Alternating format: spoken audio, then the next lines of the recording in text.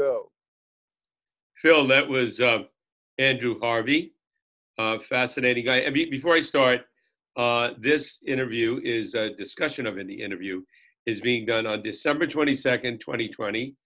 We hope we are heading in an upward and good direction for everyone. I know it's been a tough year for many people. We want to stay on the air. Your help will help us stay on the air. We are not a nonprofit. You can't make a tax deductible donation to us, but you can contribute to help us keep going. Got about 260 plus interviews now. A lot of great feedback from folks all over the world. And if you can't afford to keep listening, if you can help, go to spiritmatterstalk.com. You'll see a red button.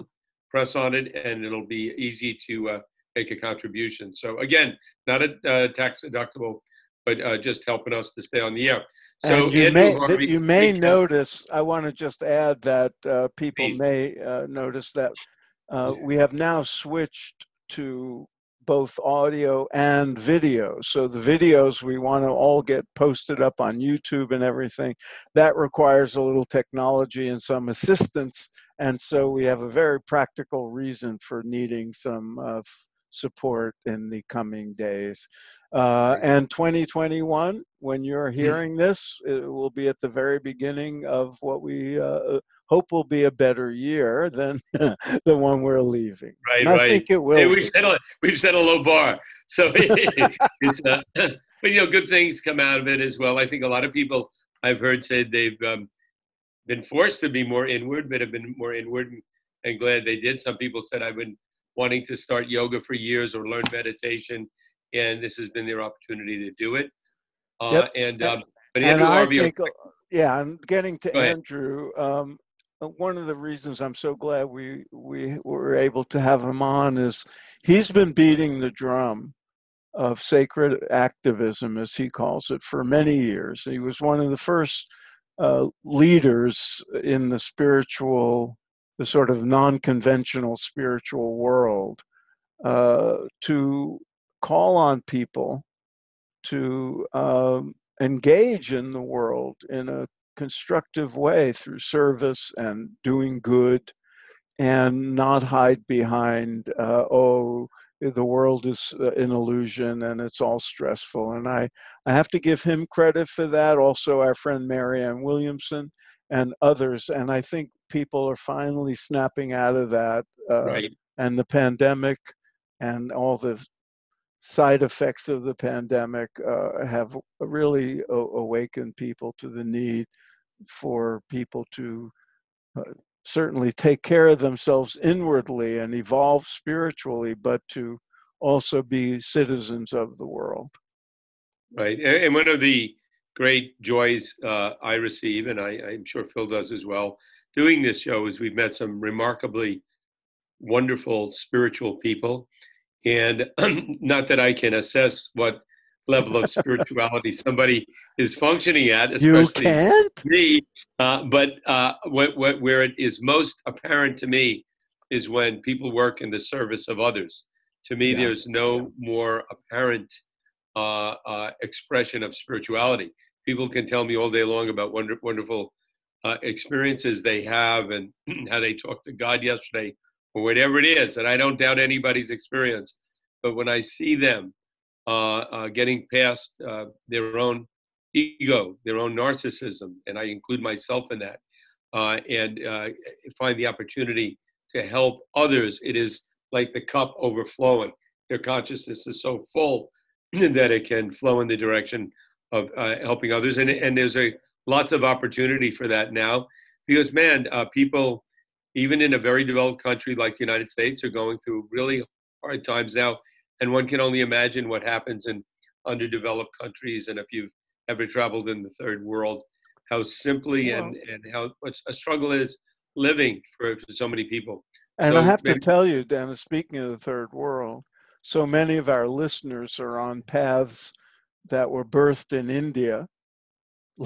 Like Andrew Harvey wasn't literally born in India, and he's very much informed by the traditions that come out of India. And he mentioned Bede Griffiths, whom I was really glad he brought up. I recently was watching a video of Father Bede, And Father Bede was this great example of a Westerner, a Christian who was deeply influenced by the Hindu tradition and ran an ashram in South India that combined both traditions and did it beautifully. And so many of our listeners are on Vedic kind of paths, yogic paths, Buddhist paths. And I got to tell you, I've been with a lot of gurus and swamis in India. Almost to a person, they have some kind of service project that they're Right. doing. They're feeding people. They're trying to clean up the Ganges. They're, bringing plumbing and toilets to villages. They're doing service work in the world. They're not just sitting in their ashrams on their cushions with their eyes closed. And and I'm sure Andrew would agree that some kind of engagement, service. Not everybody is an activist, but there's many ways to serve, and doing so is in fact a spiritual practice. It gets you out of your narcissism and your self Yeah. contained bubble. Right. And in the Western tradition, in our Judeo-Christian, society, what we mostly what our society is, and that is in Christianity, it's loaded with examples of the values of service, saints, and people that have served others. And in Judaism, is a word mitzvah, which means you're doing good for others, and in doing good for others, you're doing God's work. You're doing something good. You're doing something good for yourself. So really take that into account. And like I said, we're doing this interview December 22nd, 2020, and it is the Christmas season. It is the Hanukkah season. It is the season of celebration, and it started out as a spiritual celebration. And if you look at it now, a lot of it has to do with consumption.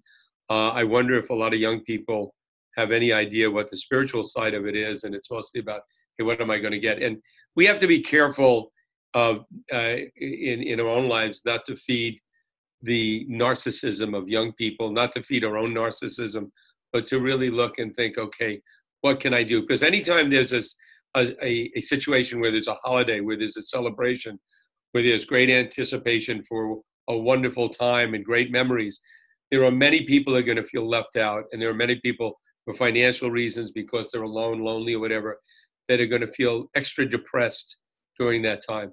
Let's all try to reach out to those people. And I think when you do that and you connect in any way, you feel a surge of inner joy, a spirituality enlivened in yourself. So that, I can't emphasize that enough. And in the most joyous times, you're going to have people that are going to really be going through it. And with this pandemic, there's so much opportunity to reach out and to try to help in any way. So And I'm sure Andrew would agree. And in fact, I've heard him say, because I've heard him interviewed where he's asked, well, what should we do? And he understands that not everybody is, Gandhi, and not everybody can devote their lives to, the service in a big way. And not everybody's going to go to a homeless shelter or a hospital. And some of us are serving like you and I are, Dennis, by doing this. It's a joy for us, but it's also an act of service. And service can be a joy, as this great poem by Rabindranath Tagore has it. How does it go? Oh, I wish I could have it memorized, but it concludes that, I discovered service was a joy. And there's many ways to serve, and it could be that, all you make sure your neighbor is okay. And, during this pandemic, I remember getting a phone call from somebody, a neighbor on the street who was much younger than I am, who wanted to make sure, we had our shopping taken care of. And this is somebody I hardly knew, but it was a beautiful, thoughtful Fabulous gesture. and that's important. I think we do what we can, but something that's Right. not total Right. Right. self-contained. Yeah, and I think in Ayurvedic tradition, there's a word rasayana, and that's anything you do that's good for your evolution, and that service to others would be considered a rasayana. I guess it's a word like mitzvah, and so in every tradition, those things. You're the Jewish scholar, Phil. So Yeah, I right. should really leave that to you. You're But it's great. It's wonderful. It's great that every tradition has that, and we see it all the time. People are we see generosity demonstrated everywhere, but we have to focus on it and build it up and count our blessings. Gratitude, all these things are very important. People live longer when they spend a little bit of each day focusing on gratitude. So, and times in our life when it's easier than others. But again, getting back to Andrew Harvey, I wanted to ask you, Phil. I was reading about him, and he was born in India, was there for a number of years. Then when he was a kid, he moved back to England, where his parents were from. He went to boarding school there, very traditionally, went to Oxford. Then he wound up going back to India for quite a while. So he's a person that really has a very deep experience of East and West. Having been there as a child, it's got to go a lot deeper. So it's yes. Now he's living in the United States, but he's really been exposed to both cultures in a very full way. Well, and in a very deep way, because Andrew is very steeped in the teachings that were born in India, but also very well versed in Christian mysticism and Kabbalah and Sufism, and he's an all-purpose mystic and a scholar of all the traditions, and would be, if he were in academia, he'd be somebody. He'd be a perennialist, somebody like in the category of Houston Smith and Aldous Huxley and people like that who recognize the unity in all the mystical traditions and saw the commonalities in deep mystical experience. I want to mention his book, Radical Regeneration, Birthing the New Human in the Age of Extinction. Get that book. And while we're at it, Phil, because we can see each other and what's behind us, I see over your right shoulder, the book, your book on Yogananda. If you could bring that, I'd like to see the cover. It's a promotion, but it's a great book. Great. What do you mean? I have all three books. Bring them all out. Bring out the new book. My three most recent books. Let's see them all. American Veda. Phil did not put me up to this. You got to hold it back a little bit. I certainly didn't. I would never have the nerve to do American Veda, a classic. And The Life of Yogananda. Too bad this isn't going to air before Christmas, so we could tell people to buy Christmas presents. Great after Christmas. And the latest, Spiritual Practice for Crazy Times. And that's a great. Because this is Andrew Harvey's time. I don't want to usurp it, but what I'm saying in this book is very not unlike what Andrew is saying in his new book, Radical Regeneration. That the importance of going within and being a deep spiritual person, but then coming out and making the world a better place. I'm sure he says it more. At the time now, take advantage to go inward to get that richness and be ready to burst out. And we have to. Andrew has enlivened some greater feelings of optimism in me, which isn't always easy. I think I generally am an optimistic person, but it's been a little hard lately. And let's hope that we're headed in a great new direction and it pulls us together. There's a lot of change going on.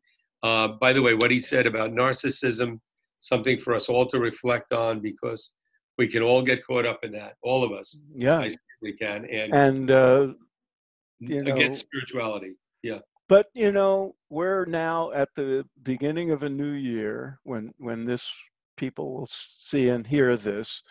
And I'm optimistic because of the election.